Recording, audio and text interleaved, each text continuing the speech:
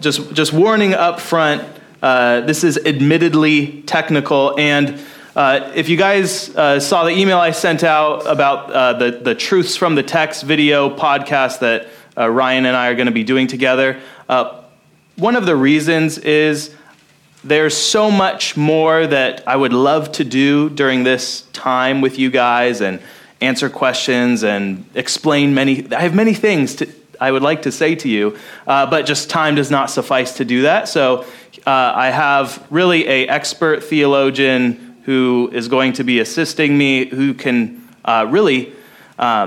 every week I'm going to be, Lord willing, churning one of those videos out. So if you have like a specific question that comes from the sermon, comes from this lesson, or comes from those video audio recordings, email me, let me know. The whole point of doing that is it's for you guys. Like it's for Christ Covenant Church. So please give me as much feedback, what's helpful, what's not in there. All right. I think it was a month ago when we met last. I do not remember, but I remember it being colder back then. So I'm now it's much warmer in here. So praise God. Let me just review what we talked about in lesson 4, and then we'll get into lesson 5. So last time we're exploring how the tabernacle and the temple are what I called humaniform structures. And this is where, looking at some of the images in here, you're looking at a building, and I'm saying there's something humaniform about it. So it has kind of human features or characteristics, and I was giving you a few examples of that. So we said this is obscured in our English Bibles, but if you look at it in Hebrew, it refers to like the face of the temple. If you were to keep reading in 1 Kings chapter 6 especially, so this is describing the construction of Solomon's temple, you'll see that, again, this is obscured in English, but there are shoulders to the temple. The temple also has ribs. So this same Hebrew word for rib, tselah, this is the same word that when God builds Eve, and that's the word in Hebrew, it says he actually builds her. So it's this construction term. He builds the woman from the rib in Genesis 2, and then you get to 1 Kings 6, and it's that same idea talking about the temple having ribs, shoulders, a face, and depending on how imaginative you want to get, other people have identified, there's eyes, there's ears, there's a nose, there's a mouth. There are kind of all the characteristics of a human being. People have noted, some more explicitly, some less so, in the temple. We said one of the other ways this is kind of made clear to us is that just the very proportions of the temple are given in human body part terms. So we have, we'll say that's 100 feet. So we still have this for us who maintain the non-metric system. A cubit is from your elbow to the end of your middle finger. And then other dimensions are given according to like a span of a hand. So this is just common Hebrew language for how God says, I want you to build it that many elbow to finger lengths. I want you to build that 2 hand breadth lengths. So that you kind of get that this is a human-scaled structure that God commands to be built. You could basically argue, I think, that everything that man creates is inherently humaniform in some sense because we cannot help but make things after our own image. So it's really remarkable if you're like a hunter and can recognize tracks in the ground. It's pretty easy to see this is a human being that has been here, right? Only a human would do this. And that's because there's kind of a intelligence behind anything that we actually design or create, which you just can't hide or fake. And as much as artificial intelligence tries to mimic that, a human cannot help but make something in their own image and then there's a spectrum of which that image or likeness is reflected in the thing you fashion. So like we can create people, or at least women can. That's begetting an actual exact human being, a likeness of you. But have you ever looked at cars and wondered like, hey, a car has a grill. It kind of has ears, its little head, the mirrors on the edge. There's certain kind of proportions to it that could be like feet or legs or arms or something. So this is just how it is, whether you're building a computer or furniture or a house. Houses especially are kind of little microcosms of the body. So you rip open the wall and there's all kinds of electrical and plumbing. There's all sorts of things that just like you got water running through your body, you got blood pumping, you've got actually electrical, I don't know what they would be called, nerves. So there's all sorts of systems in the human body. Some of these ancient people didn't know as well, but you kind of have it mimicked in our buildings. So there's an outer skin, you want to waterproof it. There's a certain aspect of you that's waterproof, right? So that's what I mean by a humaniform structure, that God has commanded the tabernacle and temple be built in certain proportions with certain features that we could call humaniform. And this is just meditating on what the New Testament says very explicitly, that man and Christ are temples and tabernacles. So we know that we are a temple of the Holy Spirit, we are a tabernacle, and we're just kind of meditating on that. So that's what we mean by humaniform structures. I'll pause there if there's just any questions. That's all review from last time. Any questions? Okay. All right. Let's get into the hard stuff. Tonight we're going to begin to study God's special presence in you. So does anyone remember the 3 ways in which God can be said to be present? Charles, give it to us. Is natural presence, or his common presence in everything. He has his special presence in us, and he has his hypostatic presence in Jesus. Great. So what we have God's common presence, which you probably know as omnipresence, or just the fact that God is everywhere. We spent a few weeks on that. We have not talked about hypostatic presence, but you can go listen to my Christmas Eve sermon if you want to learn about that. I'm not going to cover that here. And tonight, now we're going to hit that presence we haven't talked about, which is pretty hard to do. So we're going to talk about God's presence in you. What does it mean that God indwells you? So let me start by giving you just the Bible verses that make you to say that God is in you. Here, there's many of these. I'll give you just a handful. John 14:23 says, Jesus answered and said unto him, if a man love me, he will keep my words, and my Father will love him, and we will come unto him and make our abode with him. Romans 8:10 and 11 says, and if Christ be in you, the body is dead because of sin, but the spirit is life because of righteousness.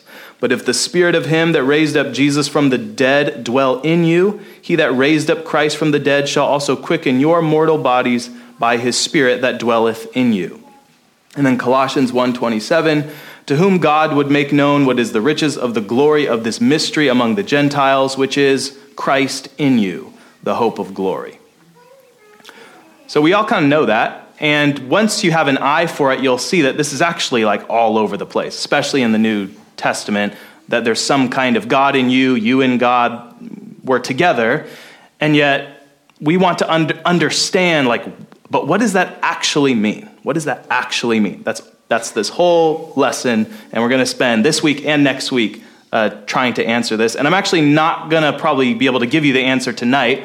I'm going to proceed by way of process of elimination. So this is a little theological exercise for us to tell you all the ways in which it is not true that God is in you.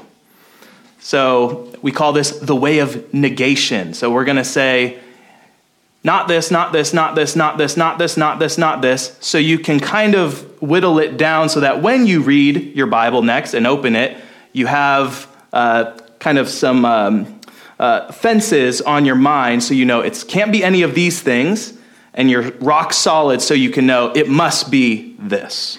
Okay? So that's where we're going. This is going to be a deeply metaphysical lesson, and that we're talking about something that almost nobody reflects on, but we all use in common speech all the time. Namely, you use that, I don't know if it's a conjunction or a preposition, in. So you just use this word in all the time, and we're going to try to understand what does in mean. That's all we're doing tonight. Okay, let me set it up this way. Aristotle, he identified 8 different senses in which one thing can be said to be in another. He does this in his book, The Physics, book 4, chapter 3. Other philosophers have since made additions to this list, and perhaps you could even add to that list. Just ways in which people can say that something is in another thing. So we'll start with Aristotle because he's pretty good at covering a lot of the common ways, and then we can see if there's others that you think of that can come up. So I think I have, let me see, 8 of these. Okay. So I've got 8 different modes of being in another. Are you tracking so far? Frank, are you tracking so far? Okay. So I'm going to start with the easiest way of one thing being in another, and that is as a body is in place. As a body is in place. The example is you are in the pew, you are not at home on the couch, unless you're watching this on the live stream or something. So you're a body and you're in a place, and therefore you're not in another place. All right? So this is the most proper and strict way of talking about one thing being in another. You are a body and you're in a place. All right, we good? Are we good there? Okay. So here's now the question. Is God in us like a body is in place? So think about those passages I just read. God says, I'm going to make my home in you. Christ says, I'm going to indwell you. The Holy Spirit's in you. And now we're trying to ask, okay, what does that mean? The analogy is it like a body is in place? Can God be in you like your body is in place? Ava's shaking her head. Anyone want to say yes? Okay, good. You passed. Does anyone want to try to explain why that is false? Why that could not be? Ava. Well, I think maybe a couple weeks ago you said that it would be heretical to say that God is in every place, like he's here and here and here and here, like as in he's a body. Okay. So he couldn't just be dwelling in us like an actual person. Mm-hmm. He's in us in spirit. Okay, good. So is God a body? No. Does God have a body? No. What does John 4 say? What does Jesus say? God is a spirit. What did we learn in the catechism? God is a spirit, infinite, eternal, unchangeable in his being, wisdom, power, holiness, justice, goodness, truth. If you can memorize Westminster Catechism question 4, it'll help you answer all of these questions I'm going to ask you tonight. Okay. So God cannot be in you like a body is in place. And if you really think about, there's other reasons why that could not be. So for one, God is immaterial. God is infinite. You're finite. You'd explode if that were. There are certain things that are just impossible because God is infinite. We are finite. However, this is the primary, I think, probably primary metaphor that God uses to explain how he actually is present. So God is metaphorically in you like a body is in space, but it's understanding what the metaphor is. And the reason why we know is because what does he give us in the temple and the tabernacle?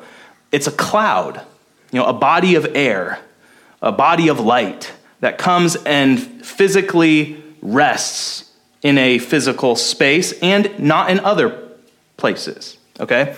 At the same time, listen to what Solomon says when this happens in 1 Kings 8:27. He's praying to God at the consecration of the temple, and he says, "But will God indeed dwell on earth? Behold, heaven and the heaven of heavens cannot contain you. How much less this temple which I have built?" So notice what Solomon is doing when he's praying. He's like, God, you're here, but obviously we know that it's not like you're here, like a body is in place, because the heaven of heavens cannot contain you. You're infinite. You're so far beyond, but you've chosen to put this little cloud here as a sign that you are with us. Okay? It's kind of like the sacraments. Why does God tell us to eat physical bread and physical wine? Because that's how he's going to feed us. And yet we know that it's not like we're having the actual physical body and blood of Christ, right? At least we as Protestants don't believe that. We say we eat it in our soul. We eat with our soul. Okay, so God is not in us like a body is in place for myriad reasons. And that's like the first, what we call negation, that you need to make when you're reading your Bible and you think God is in me, but he's not in me like a body is in place, because God does not have a body. He's infinite. He's eternal, all those things. Okay, you still tracking? We good? Okay, let's move up to the next four modes, or mode number 2. And these next four are kind of pairs together. You'll see how this works. So another way that one thing can be in another is as a part is in the whole, or as the whole is in the part. As the part is in the whole, or as the whole is in the part. The example would be like a finger is in the hand, or like the hand is in the finger. So you wouldn't actually have a whole hand if you didn't have any fingers, and your fingers are in your hand, and your hand is in your fingers. Okay?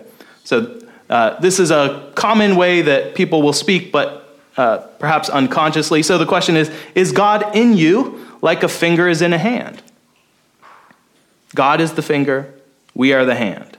So without God, we are not a hand. We are not ourselves. Is that true or is that false? It's false. Right? So someone explain to us why it is false that God is in us like a finger is in a hand, or like a part is in the whole. Maya. We're not a part of God. He doesn't rely on us for existing. Okay, bingo, exactly. So if you didn't hear, because we're not a part of God. God is not a part of us. And what heresy would that be if you believe that? Yep, pantheism or monism. All is God. We are God. We are the one. We need to be united with the one. Okay, this is, we are all a part of God, or we have this God consciousness and God is a part of us. And yeah, what are you doing? You're making God a creature. It's like, don't do that. So again, that is false. And then likewise, if he can't be a part in the whole, he also can't be the whole in the part. All right, so that covers our next two modes. How about a quick question? Yeah. So, obviously the Holy Spirit is God, and he's indwelling, so how does that kind of work in what you're saying, or is that going to be covered? That is what we are working ourselves up to. We're trying to understand that very thing by first saying all the things it can't be. So the Holy Spirit is not a finger and you are the hand that he completes. So that's all we've done so far. And we also said he's not a body that's in you like a body is in place. Any other questions at this stage? All right. We'll see if you guys can get this one. This one's a little more difficult. One thing can be said to be in another, like a species is in a genus. And then conversely, like a genus is in a species. Now let me give you an example so you can grab onto this. So the species, man, is in the genus, animal. So the genus is the bigger category, and then there's a specific difference that creates the species within the genus. Okay, so let me give you a few more examples of this. So an animal, the genus, is just something that has a sensitive nature. It can see, taste, touch, smell, hear. They have some level of sensation. And we call this the sensitive soul. So you have 5 senses, which places you in the genus animal. So if you've got 5 senses, you're in the genus animal. And then we could say, what kind of animal are you? Well, you're the kind of animal that has a rational soul. So you have, in biblical terms, you have the image of God. So you have your 5 senses, which makes you an animal in the strict technical sense. And then we add rational, which specifies what kind of animal you are, which means there's also irrational animals like your dog or like a chicken, right? Plants, for example, they're not animals at all. Plants do not have feelings, okay? They do not smell, taste, touch, or any of those things. So they're not even in that category. Man, he's got these animal sensation powers plus reason. So you get the genus and the species. Genus is animal. Species is the rationality that makes you man. So now the question becomes, is God in you like a genus is in a species or like a species is in a genus? I see some heads shaking no. Good. Can anyone explain why? That's the harder part. Why is it not possible? Daniel. Because God is infinite, and that would be limiting. Sorry, what was that? Because God is infinite, and that still would be limiting. Okay, so the answer was God is infinite, and to put him in a genus or a species would limit him. That's exactly right. So there is no genus, divinity, under which God goes into. God just is his divinity.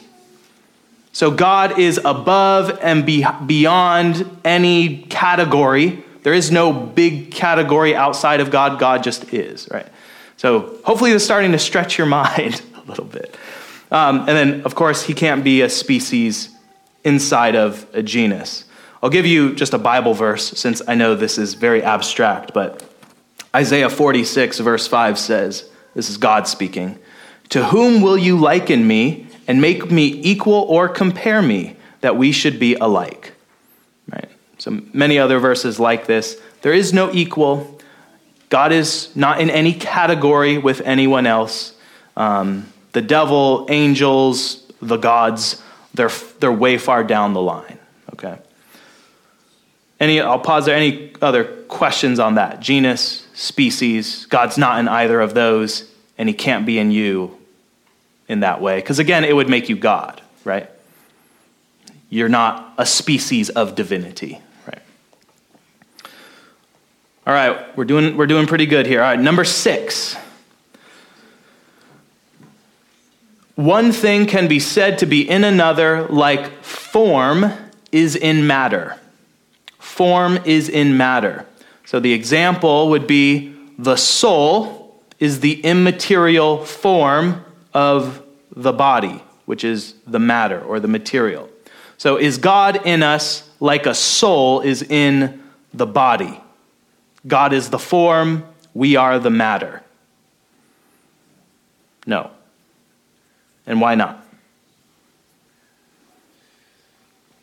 What error would we end up with if we did say that was true? If God was in us like a soul is in a body. Charles?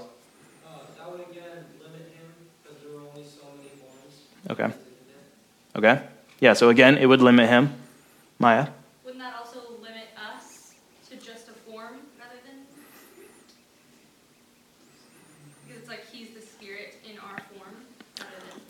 So you're saying it would delete all the part of us except our material, so we wouldn't actually be us. We'd have it would just, God would overtake us, and we would all be puppets or something. Yeah, that's exactly right. That would, of course, would delete our soul if God's soul replaces us like a soul is in the body. But when you get into form, matter, genus, species, I mean, this stuff gets pretty difficult pretty fast. But you guys are catching how At least it can't be true in any of these ways, right? So, God is not even in Christ as form is in matter, because finite matter cannot contain the infinite divinity, which is why when we do hypostatic union, when we do that presence, we say the Son of God joined to himself a human, joined to his divine person a human nature. Okay. All right. This will probably be the one we have to end on because I expect the kids will be back in a minute. So number 7 is as an accident is in substance. So is God in you like an accident is in substance? What is an accident and what is substance? So an accident is not a car accident. It's not something that is unintentional. It is something that only has being when it's attached or in a substance. What is a substance? A substance is a being that is the principle of self-identity that exists throughout any kind of change. So think about you from when you were born to who you are now. You're still you, but you have undergone many changes, such that perhaps none of the material parts of you are the same.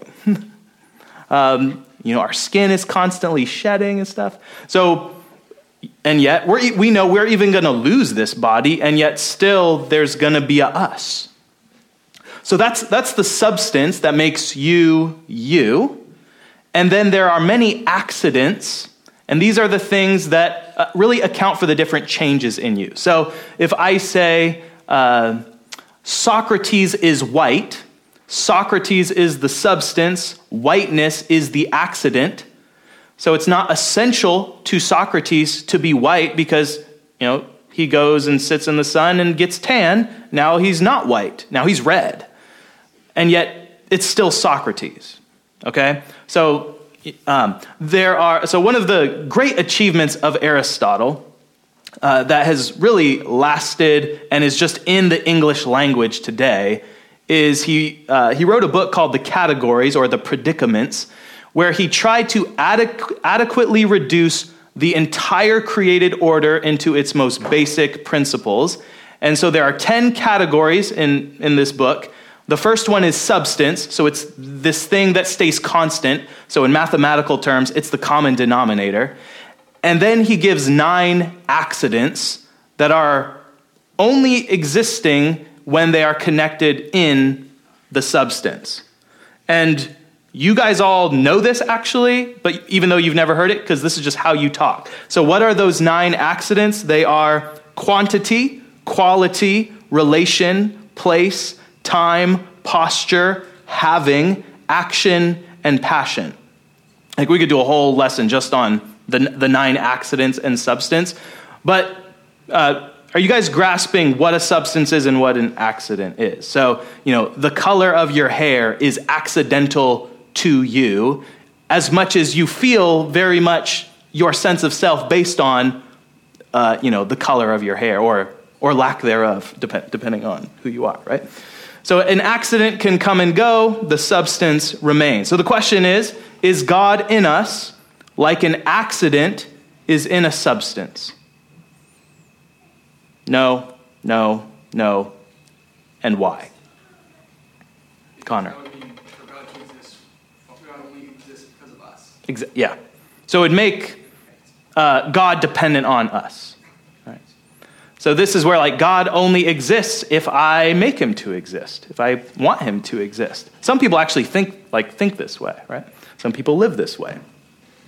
All right, since the kids aren't in here, let's see if we can knock out our last one. Is God in us as an agent is in its patient? I expect none of you understood what that means, so let me explain it another way. Is God in us as the efficient cause of what is in its effects? As an efficient cause is in its effects. You guys are still probably not understanding that. Let me give you the example. Like Tolkien is in Middle-earth. Tolkien is the agent. Agent in technical terms is just the one acting.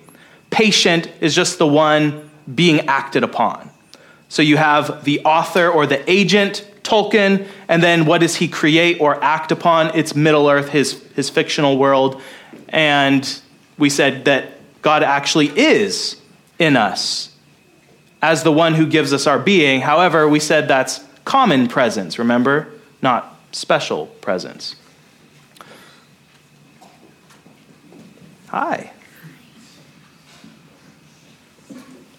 How did it go? Good. All right, can you go sit right there in the front seat? Okay, okay.